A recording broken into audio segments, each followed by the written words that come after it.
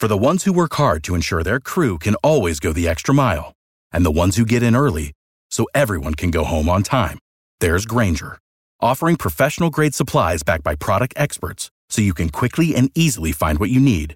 Plus, you can count on access to a committed team ready to go the extra mile for you. Call, click Grainger.com, or just stop by. Grainger, for the ones who get it done.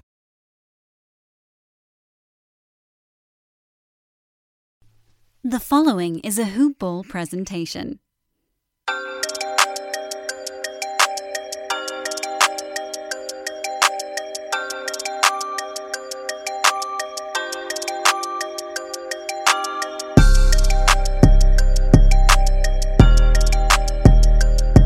Hello and welcome back to the Sports Ethos Atlanta Hawks team coverage podcast, formerly known as Hoop Ball Hawks, where we cover everything regarding the Atlanta Hawks.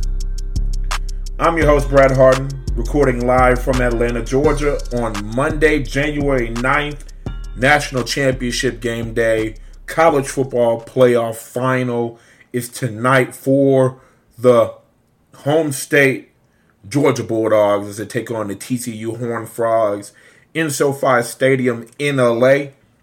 So this episode will be released the day after the national title game to give respect to the Georgia Bulldogs who spanked my LSU Tigers. And I'm not surprised by that spanking. So I want to give listeners here in the Atlanta area and the state of Georgia and the region who are Georgia Bulldogs fans and college football fans who may listen to this podcast a whole day to just embark on the finality of a very great college football season. But obviously this is a basketball podcast and we talk about the Atlanta Hawks who I wanted 3-1 on the West Coast road trip. That was my best case scenario, but I'll take a split. I will take a split. And to go into LA, take on the Clippers and Lakers, 2 games in 3 days in the same arena, and split. I hated how they came out against the Lakers and how flat, uninspired, unenergetic they were. But they flipped it around, rallied. They went on a 17-4 run. They were down 102-91 in the fourth quarter. Went on a 17-4 run led by Trae Young and DeAndre Hunter to come back and win this game in LA. Split the trip in LA and ultimately split the West Coast road trip 2-2 before they come back here to Atlanta Wednesday night to take on the Milwaukee Bucks on ESPN. And like I said, I will take a West Coast road trip split. I will take it. And then looking back on the Golden State Warriors loss, that was the one that got away. If it could have been 3-1 on that West Coast road trip, it was that Golden State Warriors game that I point to. Because the way they came out against the Lakers, they just didn't show up until the third quarter. They were flat. I don't know if they were partying in LA. Please, no more parties in LA. But certainly they didn't bring it in the same against the Golden State Warriors. In the two losses out west, the common denominator was how the Hawks started the game. Golden State, they were shooting poorly from the field, bad perimeter defense, missing free throws, but they rallied back to take the lead, gain the lead, lose it. Warriors put it in overtime. And as we talked about the episode before, rebounding was a huge, huge issue that game, and particularly offensive rebounds. And they were out rebounded on the offensive glass 23-10 in favor of the Golden State Warriors. Against the Lakers, they just flat out just ran out the gym. They got ran out of the gym. The moment's too big, pissed down their leg. You know the guy from Instagram and Twitter, but it certainly seemed like that. So the common denominator in their two losses was how they started. In their two wins against Sacramento and then last night against the Los Angeles Clippers, they got out to fast starts, played with great energy on both ends of the floor. They had great ball movement, and they played team basketball.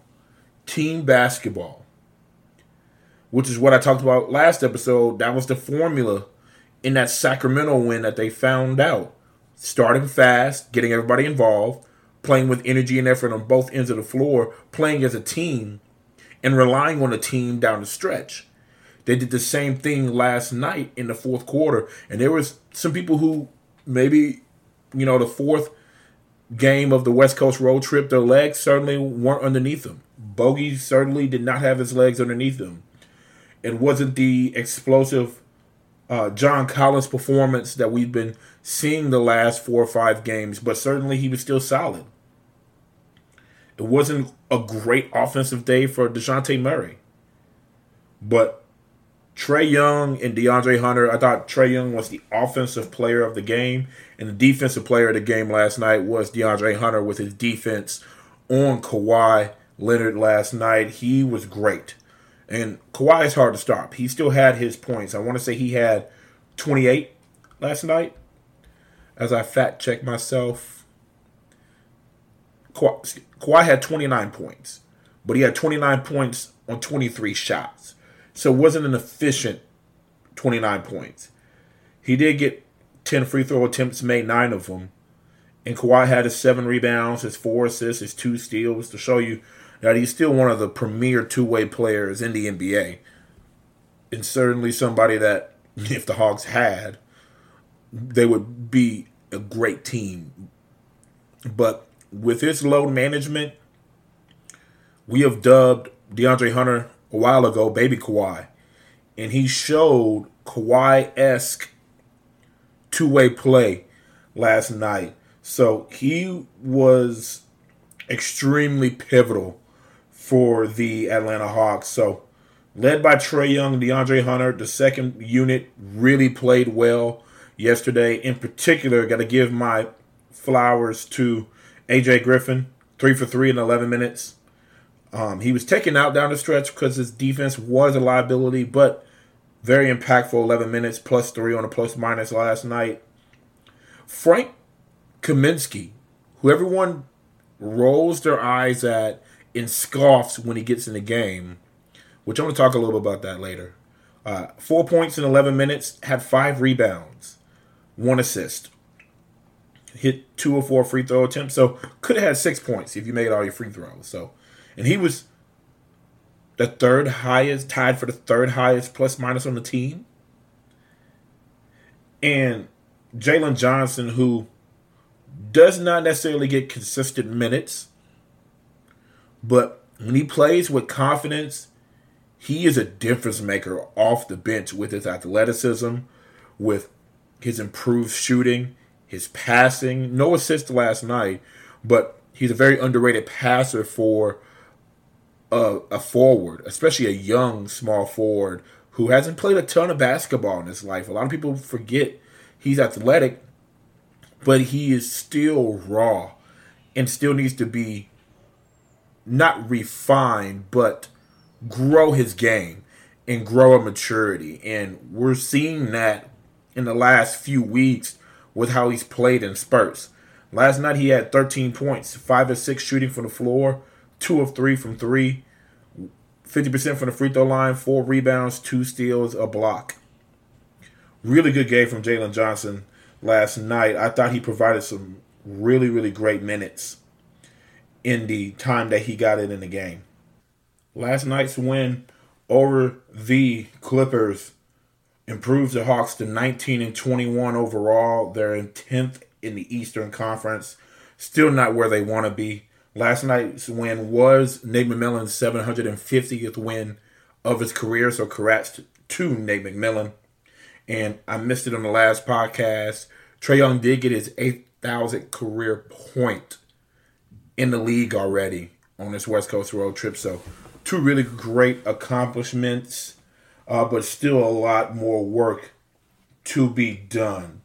Like I said, when you look at the numbers last night, Trae Young, who scored 14 of his 30 points in the fourth quarter, he was clutch. He was vintage clutch Trae Young, which we have not really seen this year. So it was really great to see his performance last night. He had 30 points, 8 assists, 2 rebounds, and 1 steal. As I mentioned, DeAndre Hunter had a really good game. 20 points, 4 rebounds, 2 assists, 2 steals. DeJounte Murray finished with 16 points, 5 rebounds, 4 assists, and 1 steal. John Collins had 13 points, 9 rebounds, and 3 blocks. Even though it wasn't a great offensive performance, I thought his defense was pretty solid. Because guarding Zubac in the paint is a load. And Zubac had his game, and we'll talk about his numbers here in a bit.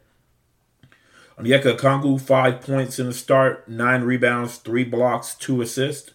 I already said Jalen Johnson's number, and then A.J. Griffin ended with 7 points, hitting all of his field goal attempts. So it was a great team win. Vintage Trae Young, great defensive stops down the stretch. They really executed in the fourth quarter. And, well, like I said before, in the 2 L's, it was poor energy to start the game, and it took them in both games against the Lakers and the Warriors halftime to get it into gear and come back to life. That is a habit that I want snuffed out, and I want that left out on the West Coast. I don't want that traveling back in their luggage here to Atlanta. That's my personal preference. Probably a lot of fans' preference as well. We don't like those slow starts. We don't like them. We don't want to see them again. But I'm glad that they reversed that last night. And like I said, in the wins, better energy, better ball movement, which enabled players outside of Trae Young and DeJounte Murray to step up. Like last night, it was Jalen Johnson and DeAndre Hunter. In the Sacramento game, it was Bogey. It was John Collins. It was Hunter. Again, it was DeJounte Murray. But as of right now, it's clear even with the stellar play from John Collins as of late, DeAndre Hunter is their third option scoring right now. They were really high on him in the offseason. They were really reluctant to let him go. They weren't going to include him in trade talks unless it was a huge piece. But you see why the Hawks were high on DeAndre Hunter with him having a healthy offseason. This is the most confident and the best basketball that I've seen him play on both ends of the floor since he's been in the NBA. So you see why we paid him. And if we can just keep him healthy, it's a bright future. Now, I don't know if his ceiling is as high as a Kawhi, but certainly his floor continues to rise with his elevated play. And if he continues to play with this confidence, play with this aggressiveness, that's one thing that we've been noticing. A lot more aggressive, getting a shot, scoring in mid-range, getting to the rim. If we can continue to get that play from DeAndre Hunter, it's going to pay dividends down the stretch for us as a third option, because he was just hitting just tough shots, three-pointers, mid-range jumpers, getting to the rim, guarding Kawhi Leonard with the best of them. And even though Kawhi still did Kawhi things, DeAndre Hunter has some key stops down the stretch to keep Kawhi from having his patented game winner or big shot, big fourth quarter to overcome the surge that was Trae Young and the Atlanta Hawks in the fourth quarter. So they really finished last night, which was the great thing that I saw. And also, as I mentioned before, the second unit really provided a lift. I mentioned Jalen Johnson, A.J. Griffin, Frank Kaminsky. They provided a real nice lift in last night's game.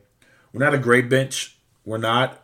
But we're going to need games where they overperform and play with energy and effort and pace when they are on the court. And things are kind of thrown off because you have Capella, who's been out for 7 games now. Onyeka Okongwu normally provides that energy and spark off the bench defensively in that second unit when you have Aaron Holiday. You have Bogey, who is leading the second unit in scoring. You have A.J. Griffin, who they run sets for and get him some shots, especially in that mid-range, and let him go to work. Jalen Johnson when he gets his minutes. And certainly Jalen Johnson's been getting more minutes than Justin Holiday, to the relief of a lot of Hawks fans. But the second unit to start the year off, they had a lot of continuity.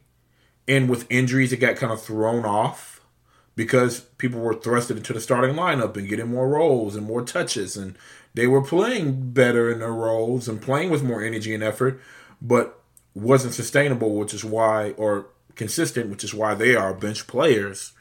So it's something that the Hawks hope to get back. Because I saw something on Twitter, Brad Rowland tweeted it out and I retweeted it, that still the best lineup net change for the Hawks is the original starting lineup.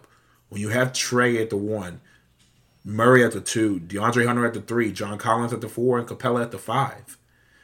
Missing Capella has been eye-opening this year, and I hope that people are putting more respect on Capella's name. Is a stretch 5 nice? Yes. Stretch 5 is always nice. A Miles Turner would be great on his team. But the leadership, the defensive anchor, which people scoff at, if Capella is your best defensive player, we're not a good defense. Shut up. Shut up. Because you're clearly seeing that rim protection and rebounding has been a glaring issue, even though Okongwu's been playing extended minutes with Capella out, which a lot of you wanted him to start over Capella, and you're seeing that he's undersized to play the 5. He can be serviceable, but I think his reaching his true potential, it will be playing a power forward position in the NBA. It won't be the center, which is why you still need Capella. And him being out 7 straight games has been tough for the Hawks, especially on the glass. The Hawks are now 4-9 this year without Capella. The record with Capella, 15-12.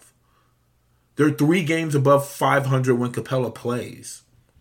When Capella doesn't play, you're 5 games under 500, which right now we're 2 games under 500 as it's set as we set right now here on Monday, January 9th. So certainly not where we want to be, but the Hawks just need to get healthy. Just need to get healthy. And we're going to certainly need him with a big matchup looming on Wednesday against the Milwaukee Bucks. We're going to certainly need him.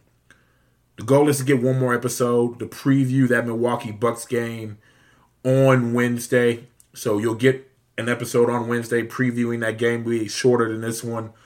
But I'm hoping by the time that episode comes out, Capella's back. I pray that he's back because we've been getting eaten alive on the boards. And last night was no different. Zubac was getting any and everything he wanted around the rim as far as rebounding the ball. I thought they rebounded extraordinarily well as a team last night. They out-rebounded the Hawks 59-43.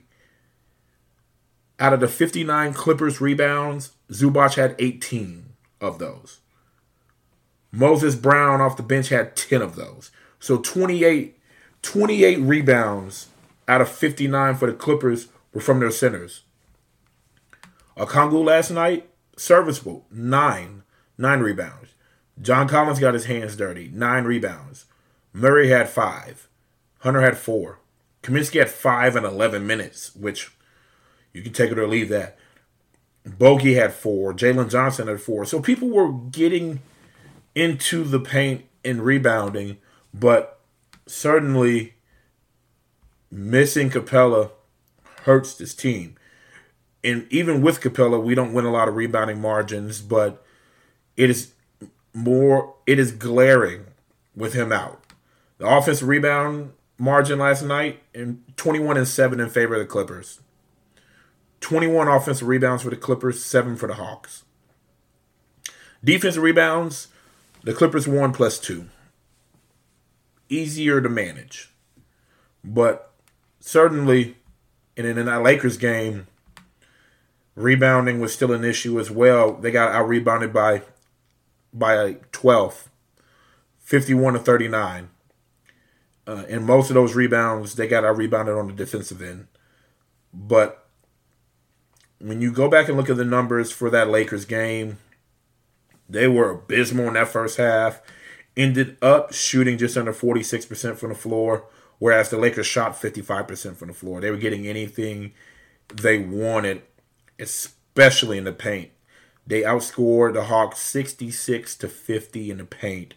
And then one of the worst three-point shooting teams in the Los Angeles Lakers made 16 threes on Friday night and shot just under 46% from three. Scored 130 points, just ran the Hawks out of the gym. Wasn't close. Didn't play with effort. They got killed in a fast break. 26-12 in favor of the Lakers. The Lakers still committed 18 turnovers. The Hawks only had 12, but it didn't help.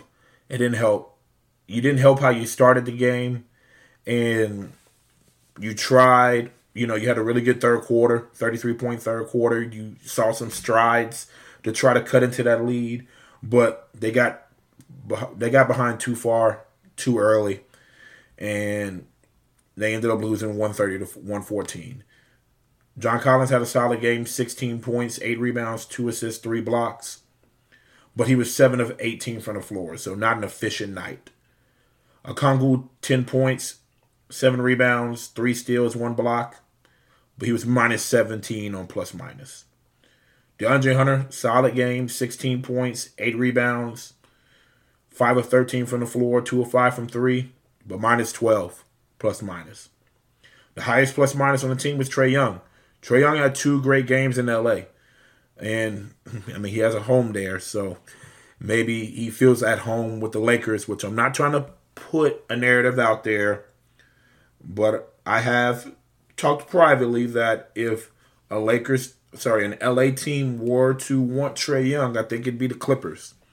I really think it'd be the Clippers that he ends up with in LA, but that's neither here nor there.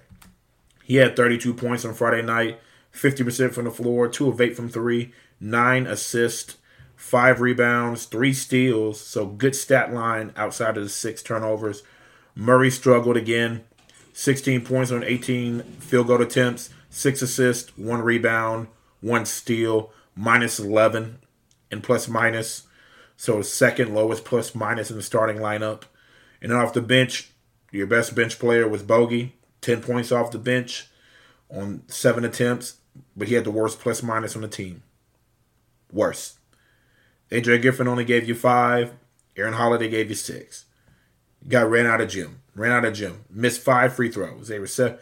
The Hawks are a north of 80% free throw shooting team. Shot 77% on Friday night.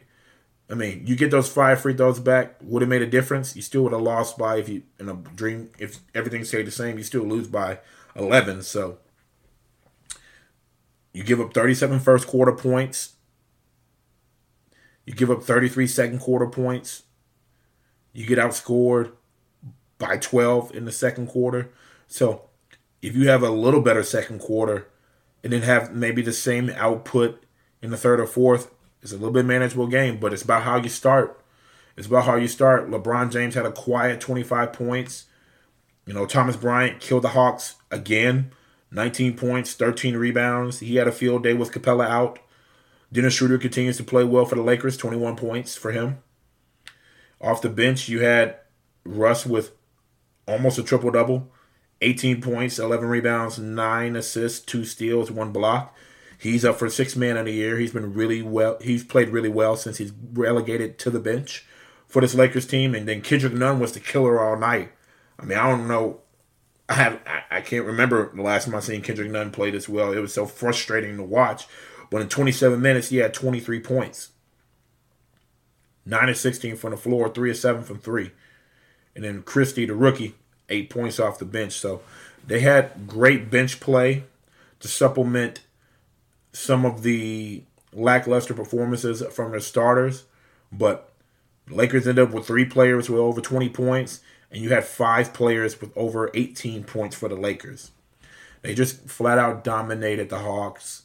But they got their get back in LA with their performance last night to kind of wash that taste out your mouth, even though you got swept by the Lakers, which sucks. It sucks. You took advantage of a Clippers team that has now lost 6 straight games, I want to say. They're slumping, so you really took advantage of a Clippers team that's been struggling. They're one of the worst offensive teams in the NBA, but a really good defensive team. So to hold a Clippers team to under 39% shooting is good. That's really good. They missed 7 free throws for the Clippers. That's excellent. Clippers only shot 33% from 3. That is extremely excellent. Marcus Morris had 15 points on 16 field goal attempts. We'll take that. Zubac, again, 17 points, 18 rebounds, 3 assists, 1 block last night. Mann had 14 points, 8 rebounds, 4 assists, 2 steals. I already said Kawhi's number. Nicholas Batum, 5 fouls, but ended the game with 6 points, 5 rebounds, 3 assists, 1 steal. The Swiss Army knife for the Clippers. And off the bench, Norman Powell, who, they said on the broadcast, averages 19 points against the Hawks in his career, was below his career average against the Hawks. 14 points, 3 of 13 shooting from the floor. 8 rebounds for Moses Brown off the bench. 8 points, 10 rebounds for Moses Brown off the bench. John Wall was not a factor, and Reggie Jackson only played 8 minutes. So you're going to take that. You're going to take what the team gives you. And I'm going to give you guys a real quick break before I wrap up some of my final thoughts from this road trip last night. Some narratives on the team, so you guys know the drill. First, this quick plug. Okay, listeners, it's time to talk a little fantasy hoops. Now, I don't know about you. I'm in several fantasy leagues. In every fantasy league that you are in, you have a rival. Pokemon, Ash Ketchum had Gary. And I know you have your Gary out there. So it's time to beat Gary and get the insight that you need to take your stuff to the next level and win a fantasy basketball championship. Do you remember who led you to Tyrese Halliburton, DeJounte Murray, Terry Rozier, and Mikal Bridges before any other rank list? I know which one. It's the Brewskis 150. And you probably turned those huge wins into some cash or a fantasy basketball championship. This year, the Brewski 150 is on sale for a limited time. And Ethos 360 subscribers can get access in less than a week. Head to sportsethos.com and click on the premium tab to grab membership information or the draft guide today. And yes, to answer your most important question, the Brewski 150 is included in both options. Check back daily for more new features and go dominate your leagues, beat Gary with the help of Sports Ethos. All right, and we are back. Some final thoughts from last night's game. I thought Onyeka Okongwu was solid on the defensive end. He did a great job of staying on the floor and not fouling out. The key is not getting John Collins and Okongwu in foul trouble, especially with Clint Capella out. I think when Clint Capella plays, that's still something that we have to manage. We have to manage their foul situation as best as we possibly can because we're not a deep team in the front court. We're not. And I continue to say on this program, my only gripe about Travis Schlenk, and he had a lot of dysfunction that he was working with that a lot of people are not aware of. I know people tell me all the time, Tony Ressler said he doesn't mind spending over the luxury tax. Well, Travis Schlenk wanted to go over the luxury tax. Tony Ressler, who rather save money, he put that narrative out so then when it didn't happen, it was easy to force Travis Schlenk out of his role. I'm going to say that now. He put that out there saying, I don't mind spending over the luxury cap. And he said that, but didn't do what he said he was going to do. And so it justifies Travis Schlenk being pushed out of his role because ultimately he's going to get scapegoated. You're going to scapegoat the president of basketball operations and not the owner, even though it's the owner's money. And that owner rather have a $15 million reimbursement coming to him in August. That same owner that's probably going to politic for a lot of 10-day contracts as a quick fix as far as for depth issues or holes on his team. Thursday, January 5th, was the first day in which teams can sign 10-day contracts. And for those who are not familiar, a 10-day contract is exactly what it sounds like.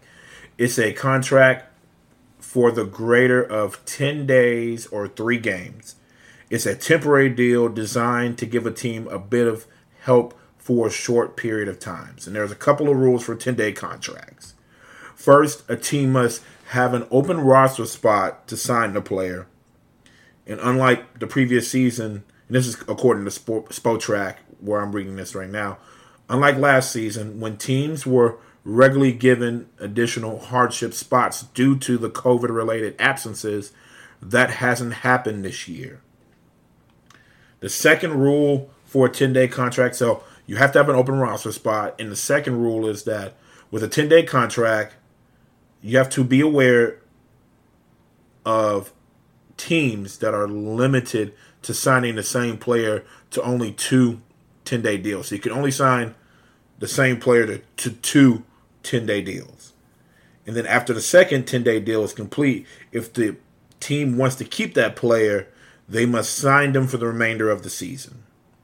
So you can sign a player, you can like what he does in a 3-game time span or 10 days, give him another 10-day contract. So your maximum, you get 6 games. You get 6 games out of him. It's a quick run flat, not run flat, but a patch, a tire patch. That's what this is, to keep the thing rolling. It's a cheap fix. And teams who can currently sign 10-day contracts, your Atlanta Hawks is number 1 on the list. And it also includes the Hornets, the Cavaliers, Warriors, Clippers, Lakers, Heat, Thunder, 76ers, Suns, Trailblazers, and Raptors. But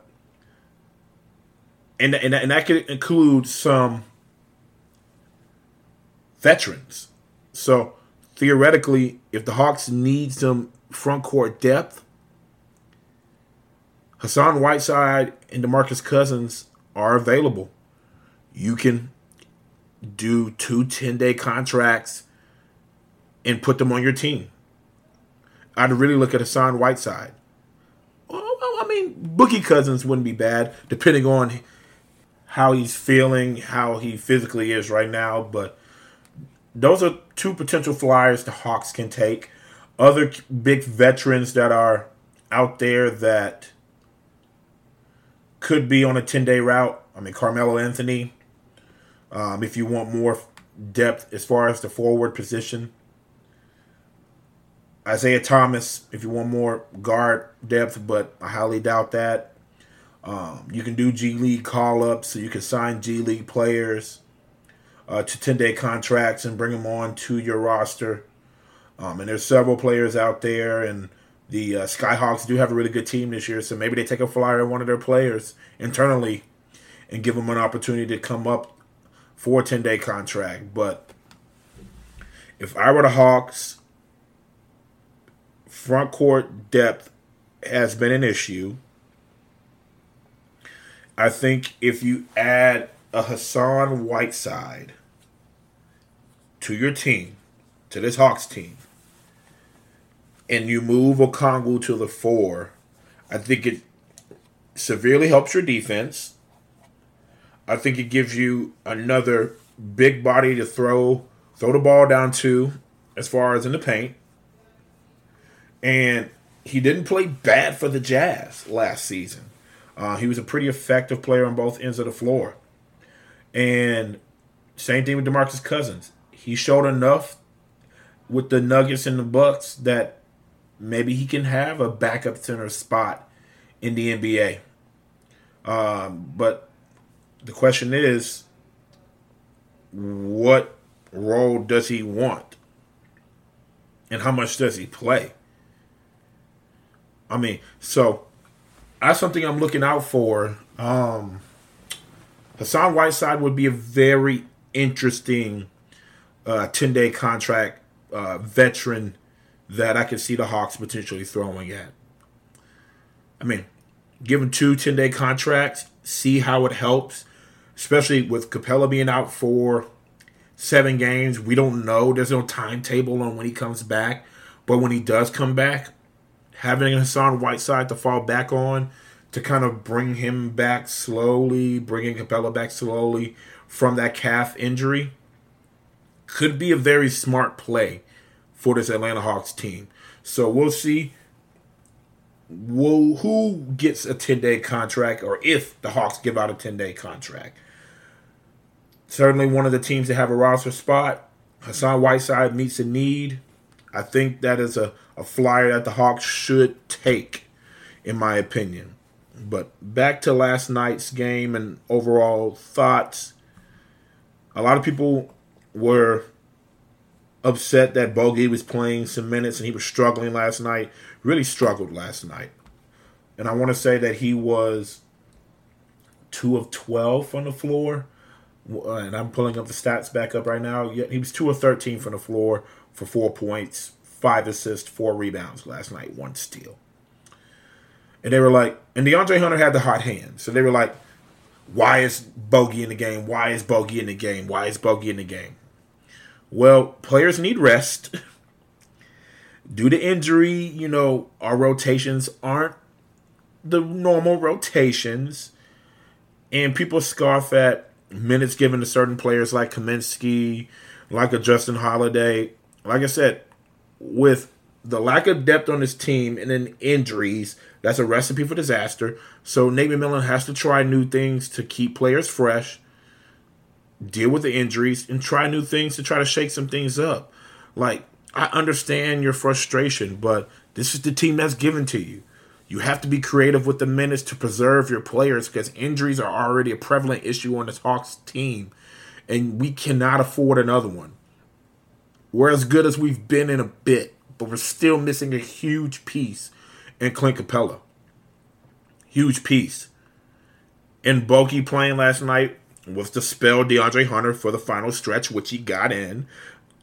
And you guys were happy again. And he finished the game strong.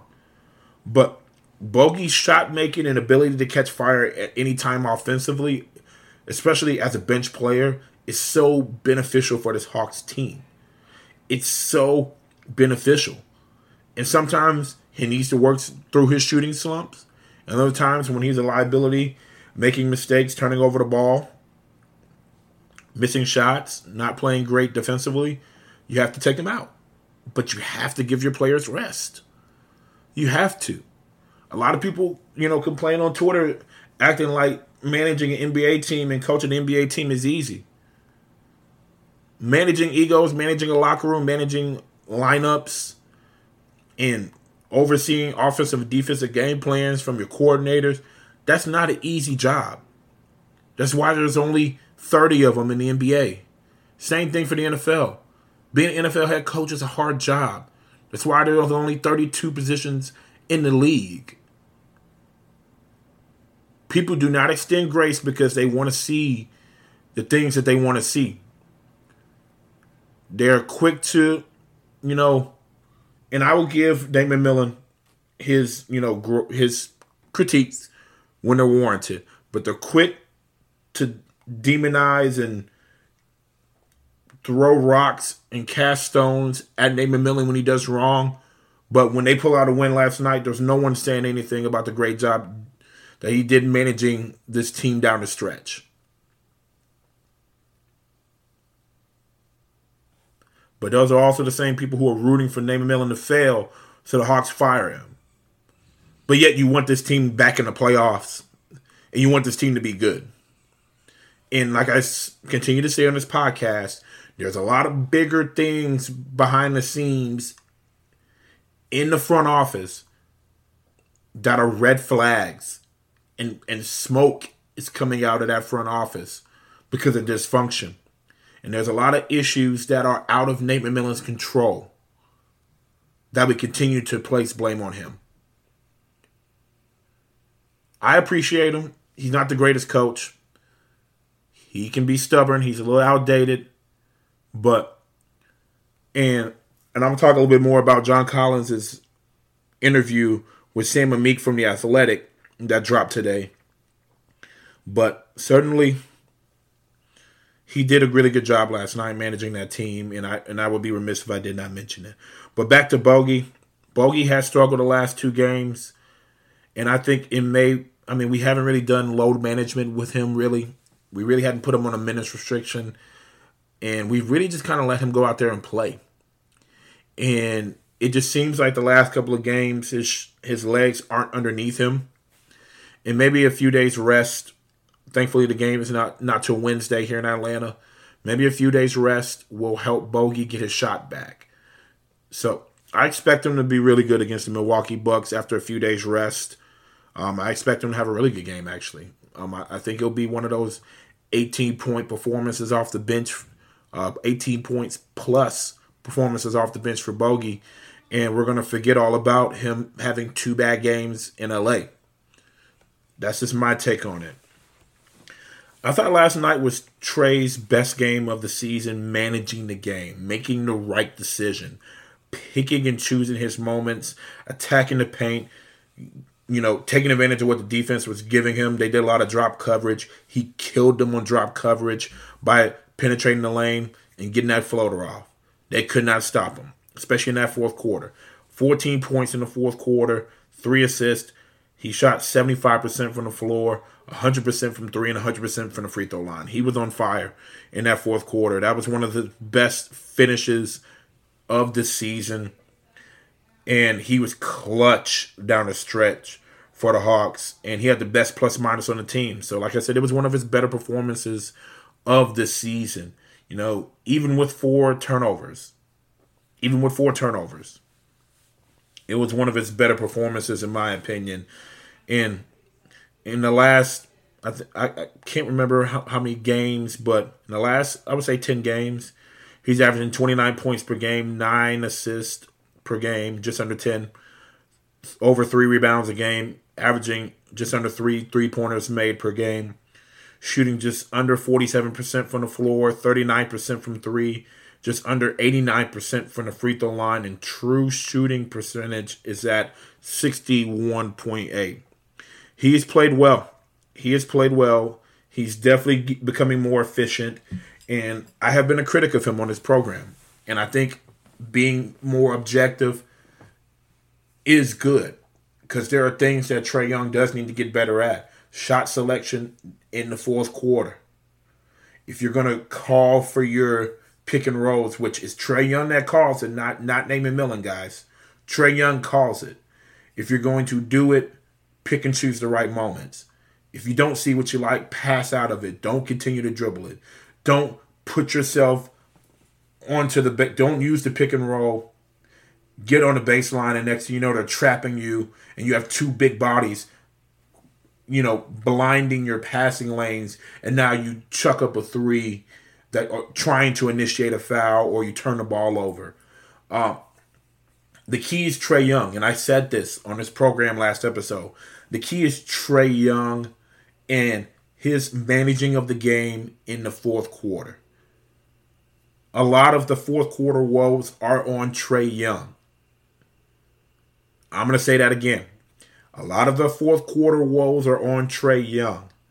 There have been times in the last few weeks when the team is playing well in the fourth quarter, when DeJounte Murray leads them, Trae gets on the floor, and next thing you know, he's trying to, run the offense through him, which rightfully so, he's your best player, but not making the best decisions, shooting some shots that he should not shoot, shooting early in the shot clock, trying to trade baskets with the other team instead of running the offense and getting the best look possible, trying to force fouls and not getting them, and now it's a turnover. Bad shot selection, now long rebound for the team, and the opposing team gets to get in a fast break or get down there before the Hawks can set up the defense, and then they get an easy look. Those little things, that fourth quarter execution, which a lot of people want to put on Naaman Millen, I'm going to put on Trae Young. That was one of the things that he did really good last night. Fourth quarter execution was much better last night. And if we can get that Trae Young in the fourth quarter every game, and we still have Murray to make his impact defensively, even if he's not scoring a lot.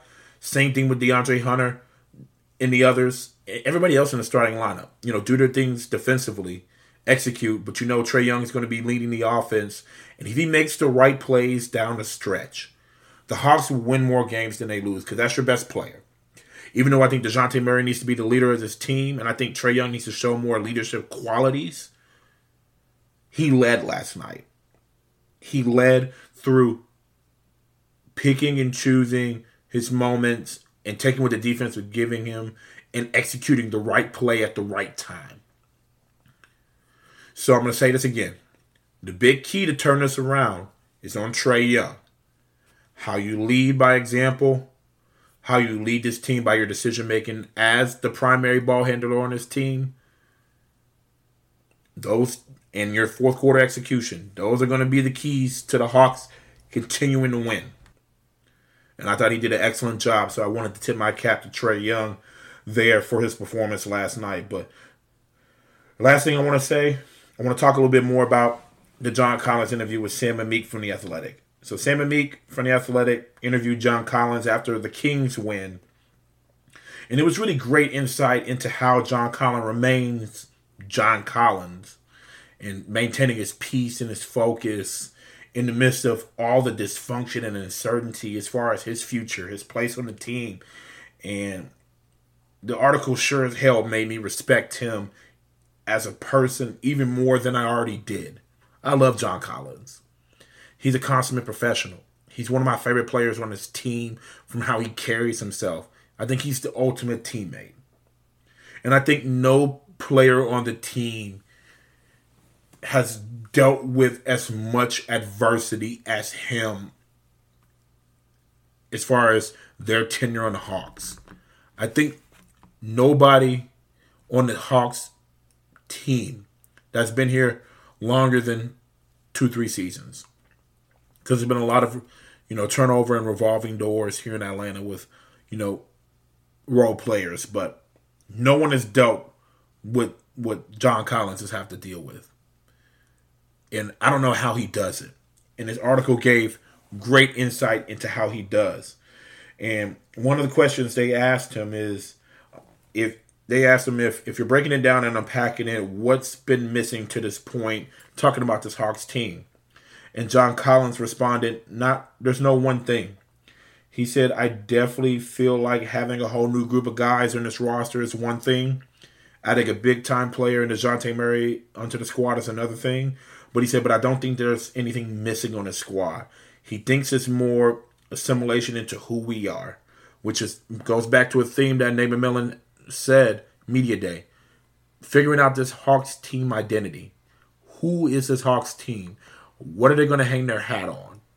And because of the inconsistencies this season, that answer has not been figured out. The inconsistencies in their play, the injuries, their identity has still not been figured out, which is why they are 19-21 and not in the top half of the Eastern Conference, in my opinion. But John Collins said it's more assimilation into who we are and what we want to be as a team, where we can go. But what are they missing, he said? I don't think we have anything missing. I think we're loaded, but it's just mentally. A lot of their issues are between the ears. Dealing with adversity, dealing with dysfunction, inconsistency, maybe in minutes for role players, different rotations, injuries, and so forth. There's a lot of things that this team's dealing with that I don't think a lot of people want to use as an excuse, but it is what it is. And so Sam Amick asked another question. He asked, is it strategic type stuff, chemistry type stuff, personal dynamics, all the above? And John Collins says it's all of the above. Injuries, guys not being available. It's adding young guys into our lineup, adding a player like DeJounte Murray, adding another all-star to the group. All that stuff adds an effect to what already makes playing and winning in the league so hard. It's hard to win, guys. It's hard. It really is hard to win a game, as we're seeing right now. As the Clippers are seeing, they've lost 6 straight. If anybody knows in the NBA, that's the Clippers, who we just beat.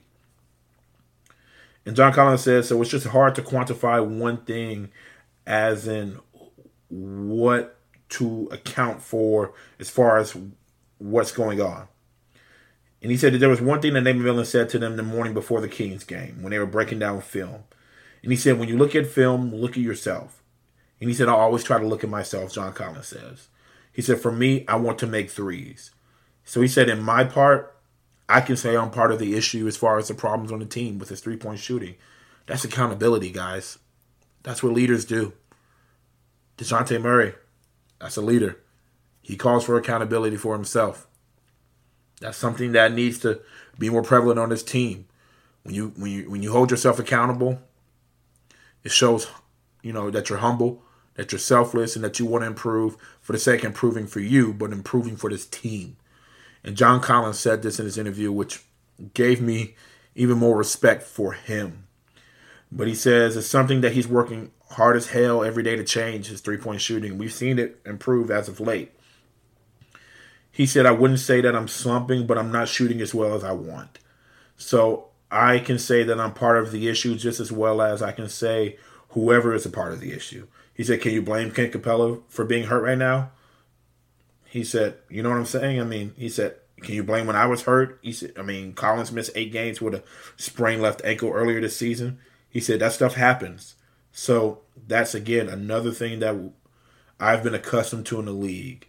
He said it's just not knowing what to expect each day that just helps him, John Collins, analyze it, not take any of the rumors and speculation and the critiques from fans and analysts. He doesn't take it personal. He just wants to apply as much information as he can every day for this situation that he's in. The next question they got into was about Nate McMillan. Sam said, to hear something that Nate shared this morning gives me a sense that in terms of this coach and his voice, and we all know that there's a lot of uncertainty around his future, it sounds like he's still getting through to y'all. And then Sam asks, is that dynamic going well enough? What part does that play in the puzzle? And John Collins says, I feel like we all have respect for Nate, ultimate respect for him. But as John Collins said before, when situations that are going on with our team happen and hit the media, it definitely can create an extra mess of issues that weren't necessarily there before. So, and John says, I don't know if it makes guys feel indifferent about Nate personally, but it just gives them another layer to have to deal with, something that they have to work through. And he just says that so personally, he sees it as another layer that they have to work through. He can't speak for every guy and how they're feeling, but it just adds another layer of what we have to figure out here in Atlanta. And that's why John Collins said that I don't think guys are taking it personally from Nate. It just makes the situation harder. And that was a sign of a guy that kind of stood up for his coach a little bit. Kind of stood up. There's still things that Nate has to do better for this team, but certainly he's kind of saying that Nate gets a bad rep.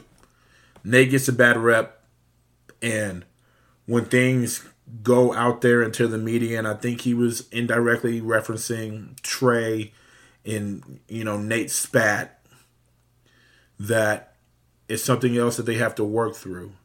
So it kind of lends back to my, synopsis is that it's on Trae Young. If you're not happy, you have to talk to your coach. You have to talk to management. You can't let that spew out to the media. You can't leak stuff to the media if that is what Trae Young is doing. I'm not accusing him of anything, but typically when stories like that do come out, it does come out from that camp through an unnamed source, through indirect channels, and goes out there and puts out narratives to kind of get wheels spinning in favor of them. But it's not helping this Hawks team work through the things that they have to work through. It's not. And like John Collins says, a lot of mental things going on. I think they have the talent to be a top 6 team in the Eastern Conference when healthy. I certainly believe that. Some people blame X's and O's, and I gave you context as far as some of the X's and O's are called by Trae Young and not by the coaching staff that people put blame on. So again, The key is Trae. Are you going to lead? Are you going to humble yourself, put your pride aside, and play for the sake of the team? Are you going to be a leader? Are you going to hold yourself accountable? Those are the things that are going to help quell some of the mental issues that are going on with this Hawks team and hopefully turn this thing around. Is he going to buy in so that they can finally figure out their identity for this iteration of the Atlanta Hawks, the 2022-2023 Atlanta Hawks basketball team, and change things around and make a run for the playoffs? Certainly, if his agenda is to get Nate McMillan out of there, you can expect that not to happen. But you can tell John Collins wants to win. Even though he doesn't know where he's going to end up, he's still going to be a professional. He's going to get up and try to just not focus on the rumors and focus on being the best John Collins he can be and help whoever is giving him a paycheck. And at this time, it's the Atlanta Hawks. He wants to help them win and be the best guy that he could possibly be and remain positive. DeJounte Murray wants to hold himself accountable to continue to get better and lead this team. Talk about communication. Talk about putting in the work. Continuing to build towards something greater. Trae Young even alluded to that last night, building towards something better. But this is Trae's team. It's ultimately, you guys put it on Nate McMillan, I'm going to put it on Trae Young. What are you going to do to help turn this thing around? I said this last episode. I saw it last night. I saw him try to do it against the Lakers, but the team did not have the same energy. But how are you going to execute in the fourth quarter? Continue to keep your teammates engaged. Lead by example. Make the right plays. And play the right way. Are you going to play the right way? Because when you play the right way like you did last night and how they did in Sacramento, you're going to win more games. When you play like you do against the Lakers and the start of the Golden State Warriors and other games that they should have won this year that they didn't. Because, hey, we've seen when Trae Young doesn't play how the team responds when DeJounte Murray leaves. We don't want that to become a greater narrative. So, like I said, Trae, what are you going to do? What are you going to do? Nate McMillan's future is uncertain. The team's play on the court has made that for certain. So, hey, what is Trae going to do to help right the ship? That's the question going forward. And that's the question that needs to be asked. And that is, hopefully, the answers we'll get with how he plays here on out. If hopefully he can continue that play from last night. And if you love what you heard from me today, give us a review. Give us 5-star rating. You know the drill. Share this with everyone who loves the Atlanta Hawks. Like I said, tonight is the national championship game for the Georgia Bulldogs. So this is going to be out on a Tuesday after. Hopefully they win the national title. If not, we're going to see a really big upset with the TCU Horned Frogs. I don't have a dog in the fight. You know, I usually go SEC over everybody. But I just want to see a good game and kick back, relax, and enjoy the finality of college football season, because the NBA is in the dog days right now. And the dog days usually coincides with the NFL playoffs, which will start this weekend. Obviously, I have no dog in the fight. The Falcons are not in it. So we all just kick back and watch the finality of the football season come to a close. But the finality of this Hawks season is not here yet. How are they going to turn this thing around? It starts with Trae Young.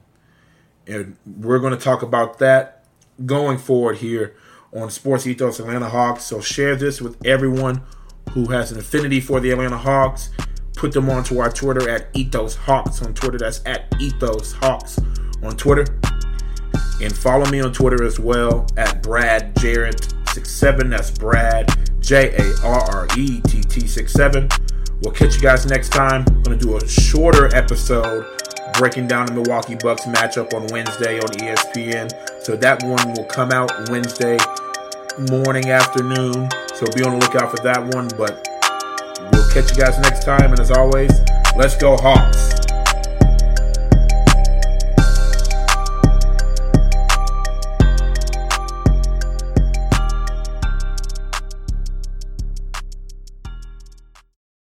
For the ones who work hard to ensure their crew can always go the extra mile, and the ones who get in early so everyone can go home on time, there's Grainger, offering professional-grade supplies backed by product experts so you can quickly and easily find what you need. Plus, you can count on access to a committed team ready to go the extra mile for you. Call, click Grainger.com, or just stop by.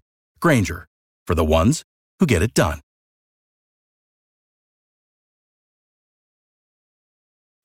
Spring? Is that you? Warmer temps mean new Allbirds styles. Meet the Super Light Collection, the lightest ever shoes from Allbirds, now in fresh colors. These must-have travel shoes have a lighter-than-air feel and barely-there fit that made them the most packable shoes ever. That means more comfort and less baggage. Try the Super Light Tree Runner with a cushy foam midsole and breathable eucalyptus fiber upper. Plus, they're comfy right out of the box. So what can you do in a super light shoe? What can't you do is the better question. And because they're super packable, the real question is, where are you taking them? Experience how Allbirds redefines comfort. Visit allbirds.com and use code SUPER24 for a free pair of socks with a purchase of $48 or more. That's ALLBIRDS.com. Code SUPER24. You know when you're listening to a true crime story that has an unbelievable plot twist that makes you stop in your tracks? That's what our podcast, People Are the Worst, brings you with each episode. I'm Rachel. And I'm Rebecca. We're identical twins who love true crime cases that make you say, didn't see that coming, and we hate the people responsible for them. Listen to People Are the Worst now on Apple, Spotify, or wherever you get your podcasts.